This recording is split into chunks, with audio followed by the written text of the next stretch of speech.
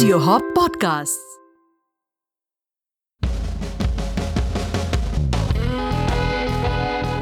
This is the Whisky Advisor show.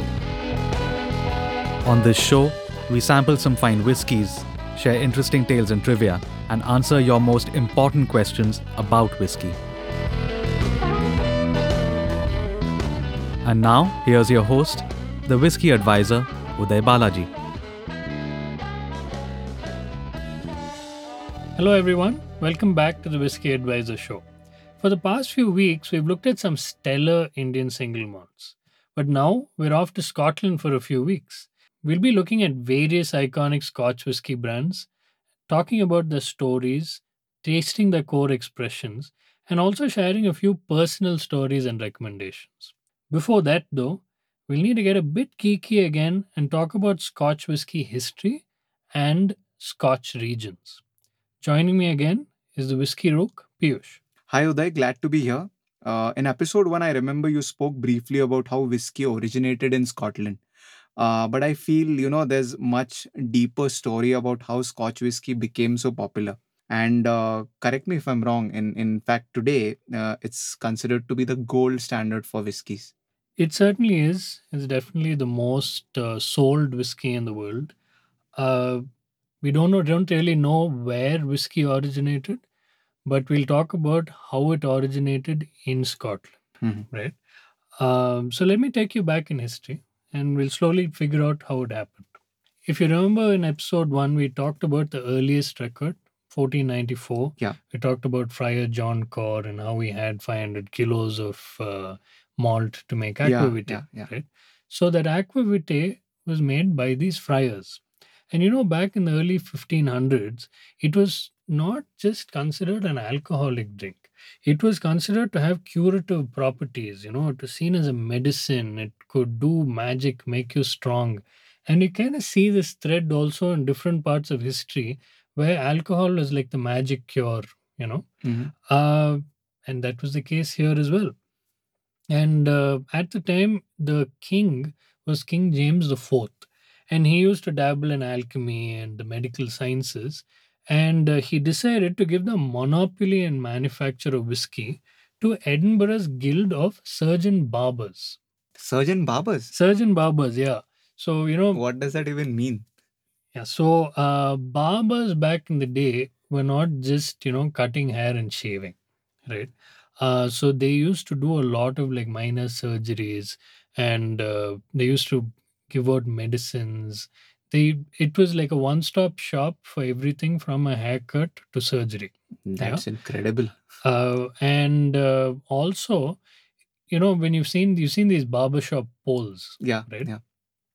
So it'll be red and white typically, but in some cases red, white, and blue. So the red stands for blood, the white stands for bandages, and the blue, some people say that it stands for the practice of bloodletting. It's quite ridiculous in this day and age, but back in the day, this practice was kind of the norm. So what will happen is you'll go to the barber and he'll make a cut in your body and let the blood out. So it says that you're letting the bad blood out and curing the person. That sounds very gross though. Yeah, some gruesome stuff, but it used to happen back in the day. We're jumping ahead to 1644 and many years to come. The Scottish Parliament saw a lot of money in whiskey. So progressively they started to tax and tax and tax. And what happens when you tax? People start evading the tax. Mhm. So all the production of whiskey started going underground, Okay. and bootlegging became the norm. Why would you pay such high taxes where your business is not viable anymore? And what is happening? All illegal whiskey production was going down so much that the taxes eventually were not being collected adequately, Okay. right? And the Scots are just becoming more and more creative. And if you've been to the Highlands, you should go to the Highlands. If any of you have been to the Highlands, you'll know that it's a pretty rugged country. Imagine trying to get around there without the roads. It's just not happening. So they used to find nooks so they can go hide the stills, get away from the excisemen. There used to be signals that the neighbors would put up when there was an exciseman in the territory, so people would quickly dismantle their stills and put them away. Mm-hmm. So all this kind of started to kind of dwindle down after the 1823 Excise Act. Okay. So let me tell you a little bit about this Excise Act and the background of it. So there were a lot of landlords at the time who were leasing out their properties to farmers. Mm-hmm. And these farmers are the guys who were distilling. Okay. One such landlord was the Duke of Gordon, and he wanted to legalize this entire process and increase the production of this whiskey so that he would profit from it in a big way. So he pushed through this bill in the House of Lords and made whiskey legal. So basically, what it said was whoever had a still could go and register it and not get into trouble for it. And whatever they had to pay was a function of how much volume they produced, which is quite a fair way to go about things. So this started in 1823, Yeah. and this was right bang in the middle of the Industrial Revolution. So not only was it legalized, they could industrialize it. They could Okay. do it on a larger scale. They could use your steam engines. If you go to a lot of the old distilleries, they had water mills. Now they didn't need water mills. They could use engines for it. So there was a large increase in scale. So apart from this, there were three major events that made Scotch whiskey go from that kind of cottage industry that it was to this behemoth that it is now. So what were these events?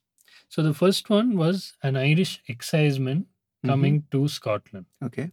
The second was a little insect coming from North America. Mm-hmm. And the third one was an act that was passed in the USA. Okay. Now, all these seem completely unrelated to Scotch. I mean, how did they make a difference? I'll tell you. So first we'll start with that Irish exciseman. So in the 1830s, the dominant force in the world was Irish whiskey. Mm-hmm. So Ireland at its peak was producing more than 70% of the world's whiskey. Okay. But this was all pot still distilled whiskey. In 1830s, this guy, Anus Coffey, who was an Irish exciseman, took a distillation apparatus called the stain still. It was actually invented by a person by the name of Robert Stein. He took that Robert Stein still and then he modified it into his version of a still called the coffee still. Okay. So what is the still? Why is it so special, right? So we talked about the production of whiskey, where you take whiskey, you put it in the wash still, you heat it, and then put it in the spirit still, and then you do your heads, hearts, all that. It's a laborious process. And then what you need to do is after every batch, you need to empty the still, clean it, and then do the next batch. Labor is expensive, time is expensive. So eventually a product is also expensive. But this was different. This column still, continuous still, patent still, coffee still, the same principle has different variations and different names. Mm-hmm. So this one, what you do is, it is high volume. You can run it 24/7, 365, never have to stop it, and you keep tapping very high ABV alcohol Okay. on a regular basis, right? And the downside with this is you get a very light flavored spirit. So what the Irish distillers at the time said was, we are making such fantastic whiskies. Take this, they call it a silent spirit. Get this away from us. So what did he do? He went to Scotland. And the Scots are more open to be, innovative. They didn't really, they were not the name that they were now. So they could afford to innovate. So they adopted this. So what came out of this column still was grain whiskey. And this grain whiskey could be made so fast and it was light. And this was what, like, for example, American market really wanted, a lighter style of whiskey. So they had this, they mixed it with a malt whiskey and came up with what we know as blended Scotch whiskey. Okay. So high volume, right taste conquered the market. So that was the first reason. The Irish exciseman. Yeah. Now the second reason was the little insect from North America. What could a little insect possibly do that could, benefit an entire whiskey market? So this insect was called the phylloxera beetle.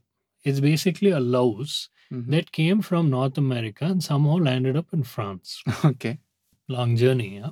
Yeah. Now, these at the time, the British aristocracy and most of the aristocracy across Europe was drinking cognac, French brandy, wine.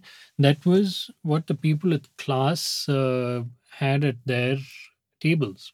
Unfortunately, this bug loved to eat the roots of those very vines that came up with the Okay. wine that was made into the brandy and the cognac and the wine, obviously. 70% of French vineyards were decimated by this bug. So, what did that mean? A massive shortage of all these products that these rich people absolutely loved. Scotsmen are really entrepreneurial, saw the gap, filled the gap with their Whiskies. high quality whiskies. So, that little bug turned out to be a huge bit of good fortune for the Scots. So that's the second That's the reason. second one. And then the third one was in 1919, the American Parliament passed the Volstead Act, or as we know it, American Prohibition. So this was one of the nails in the coffin for Irish whiskey because their exports to the US were completely stopped. Secondly, you had people like Lafroig who got creative in their exports to the US, and you had a lot of bootleggers who were sourcing whiskey from Scotland, taking it through Mexico and the Caribbean and Canada, and getting it into the US. So more than it being a big fillip for the Scotch whiskey industry, it was a big problem for one of the big competitors. So it was a huge advantage at the end. So those three reasons really, really pushed Scotch whisky to the forefront of whisky as we see it today. We hope you've enjoyed the episode so far. But before we go ahead, here's a word from our partner. Enjoying this podcast? You can also catch this and 200 plus such podcasts on Carva 2.0 with BBC India, Film Companion, Open Mic Poetry, Sadhguru Isha Foundation, Indian classical renditions by the greatest maestros, stories, rhymes, and GK for your kids.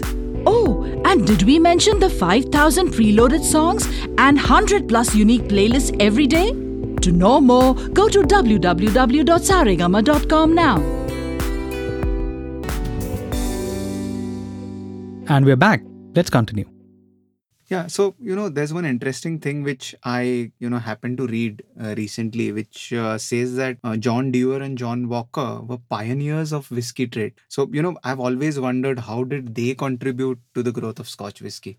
So there were a whole bunch of entrepreneurs actually back then.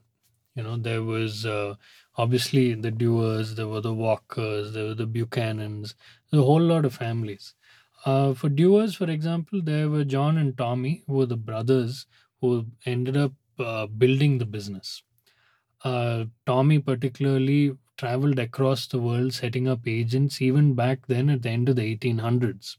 The Walkers, they were just grocers, you know, and over time they were just very innovative.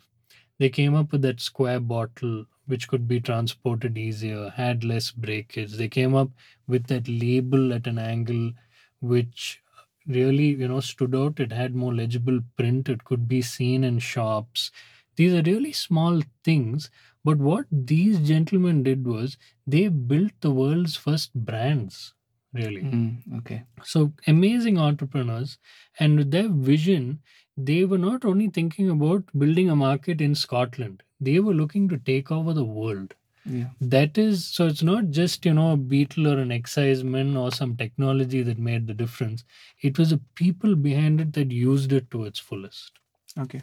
So, talking about that, I also suppose that any discussion involving, Scotch whiskey would have also have to include various regions in Scotland, like you mentioned in the, at the start of the episode.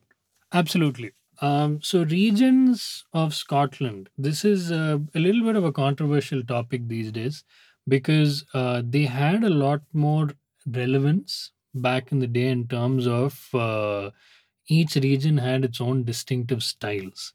But with technology improving, with transport not being an issue, with large conglomerates owning distilleries.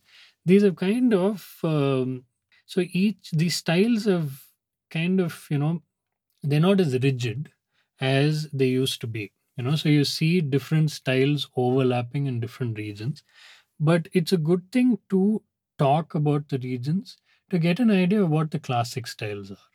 You're just building a foundation from where you go and start saying, okay, these are the exceptions to a space side style or like an Isla style or whatever it is. So we'll just start off with just quickly naming the regions. The regions are on the lowlands, Mm-hmm. space side, Okay. highlands, Isla, and Campbelltown. Okay. We'll just start off with the lowlands. So this is the southernmost region of Scotland, and if you think Edinburgh, Glasgow, and south, it's that region. So here you get like a light, delicate, grassy kind of flavor, and the next, so the lowlands, the most well-known distilleries would be Auchentoshan and Glenkinchie.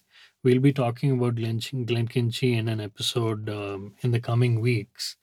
So this is not a very highly populated region, but increasingly there are more and more people setting up distilleries there, like Mhm. Bladnoch, Clydeside. You're going to be seeing a lot of exciting things coming out. And like what I said earlier, there are going to be a lot of exceptions to this light, delicate, grassy profile Okay. that I just spoke about. Mhm. So moving on, we'll talk about the highlands. So within the highlands, there is one region, which I said, Speyside, Uh-huh. that has more than 50% of Scotch distilleries. Okay. Right? So it's called Speyside because this is a region by the river Spey. Okay. So a lot of your legendary distilleries like Glenfiddich, Glenlivet, Macallan, the Balvenie, all these are in that region. It's just a cluster that is formed over time. So the reason why it's not part of the highlands is because it's such a tight cluster. It has its own region. So the profile here would be light, soft, floral, sweet, with a kind of a sherried character also. These are generalizations, like I said. As we go along in our episodes, I'll start talking about exceptions to the rule as well. But when you hear people say, this is a classic space cider, for example, it would be, on that light, soft, floral, sweet, little bit of sherried influence in Yeah. there. Yeah. Now, moving on to Highlands. So now this is like, when you do a classification and you have almost like, I wouldn't say an others, but one region where you just add all the others to, Mhm. that would be the Highlands. Okay.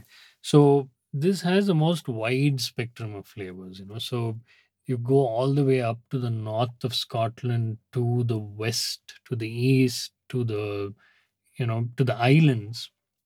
You're getting a wide spectrum of taste. So it could be dry to fruity, it could be salty to peppery, it could be floral to peated, all over the spectrum. So even if you just take the islands, so if you take the island of Orkney up north, has two distilleries. One is Highland Park and one is Scapa. They're only like a short drive away from each other. Island whiskies within the Highland region, completely different profiles. One is peated and heathery, as they say in Scotland, Okay. and the other one is very light and slightly maritime.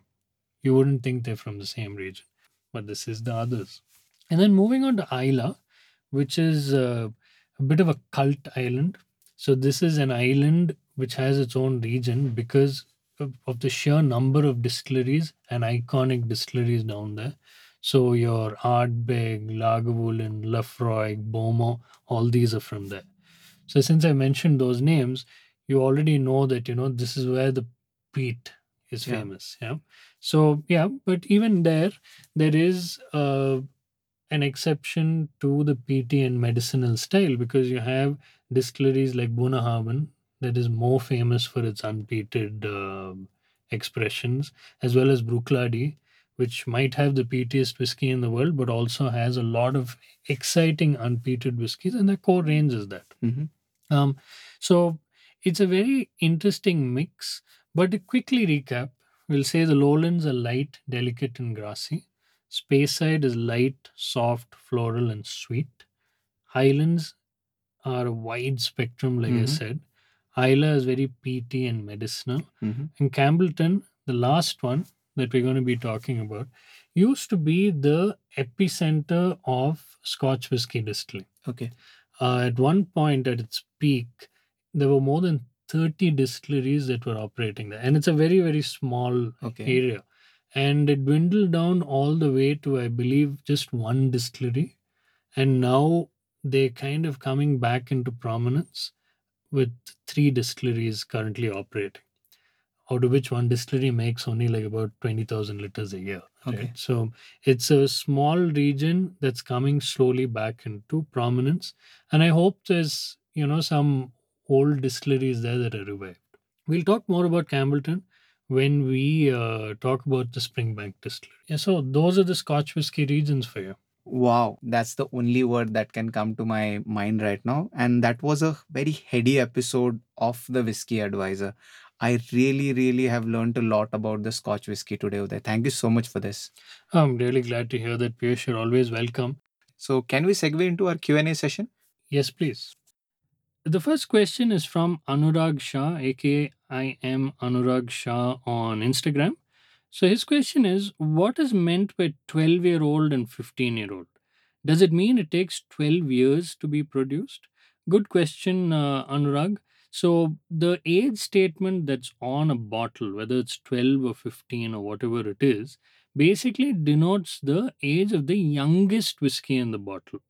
So, if you've listened to the earlier episodes, we talk about how even your single malts are generally a blend of whiskies from different casks.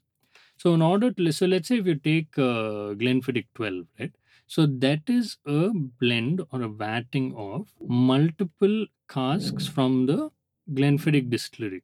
So, in order to maintain the 12-year-old flavor profile, they might be blending even 15 and 18-year-old whiskies to achieve it. But the youngest whiskey on the in the blend will dictate what number goes on the bottle. And on to the next question. This is from Sambhunath KM, aka Sambhu underscore not seven on Instagram. So his question is, which is the best single malt whiskey in the Indian market? Now I have to say this is a very difficult question and it's very subjective, right? So I'll only be talking about the whiskies that I personally prefer. So what I'd say is, for my taste, as far as Indian whiskies go, the Paul John Select Cask Classic and the Amrut Intermediate Sherry are unbeatable. In duty free, the best two values that I see would be the Redbreast 12 and the Ardbeg 10. But if you really want to go high end and you want to get like some really high quality scotches, the Vault based out of Bombay offers some fantastic whiskies like Springbank, Longrobe, Benromac. They do come with a hefty price tag, but they're excellent whiskies. On to the next question, and this is asked by two people actually on Instagram. This is from Rana underscore now underscore deep and Mikul Kankakra on Insta. So, what is the difference between whiskey and scotch? Simple answer: Scotch is a type of whiskey. Not all whiskey is Scotch. And if you go back to, I think it was episode 3, you have the definition of Scotch and the different types of Scotches. Over time, in this podcast, we're going to be looking at other types of whiskeys, whether it's American, bourbon, Irish, Japanese, Indian. Each of these whiskies have their own laws in their countries that dictate what it takes to be called a bourbon or an Irish whiskey or whatever it is. The next question is from Mridul Kalra, aka Filmy Hu Yaro on Instagram. And his question is, do you have your own infinity bottle? If yes, then what all have you blended? So Mridul, yes, I do have one. For those who don't know what an infinity bottle is, it's basically a bottle where you keep adding small amounts of whiskey from your different bottles that you're drinking at any given time. Generally, the last dregs of the bottle go into the infinity bottle to create a blend that's constantly changing. So what I do is I put about 20 ml more or less into my bottle, and it depends. If it's very heavily peated or very heavily sherried, I tend to put a little less. The idea is to keep the balance. So mine has about 30 single malts and blends more or less, and a couple of bourbons also. Um, I have to say that this is an experiment, so it'll keep changing all the time. But it's kind of an interesting blending exercise, and it's fun. Not much more is going to come out of the exercise. Yeah. Let's finish off with a question from Rajni Das, and her question is: I've seen some people drinking whiskey with Coke. Is that okay? Rajni, honestly, if it's your whiskey, you drink it whichever way you want. Ignore the snobbery. A lot of the time, heavy mixers are used in particularly when the whiskeys are not very good and they're a little harsh. It's just to kind of mask the harshness in the whiskey that it's used. But that said, one of the most common drinks with Coke across the world is Jack and Coke. The way I look at it, if it's a really good, expensive whiskey, I would urge people to try it neat over with a little bit of water first. And then, if you don't like it, drink it whichever way you want, really. That would be my take on this. Cheers. From next week, as we promised at the beginning of the show, we'll be looking at various iconic Scotch whisky brands, talking about their stories, tasting their core expressions, and also sharing a few personal stories and recommendations. I'm really looking forward to it, Uday. And I'm looking forward to seeing all of you next week. Do tune in for the Scotch whisky episodes of the Whisky Advisor. In the meantime, please send in your questions and comments via email, Instagram, or Facebook, and we'll answer as many as we can. All our handles are at the end of the show. Till then, drink well and drink responsibly. Cheers. Cheers. If you want to learn more about whiskey and Uday's work, visit thewhiskeyadvisor.com. You can send in your questions to us on uday@thewhiskeyadvisor.com or Instagram or Facebook at The Whisky Advisor. That's whiskey without the E. The show was brought to you by Audio Hop Podcasts. Find us on Facebook, Instagram, LinkedIn, and Twitter at Audio Hop Podcasts. We'll be back next week. Until then, keep your spirits up and drink responsibly.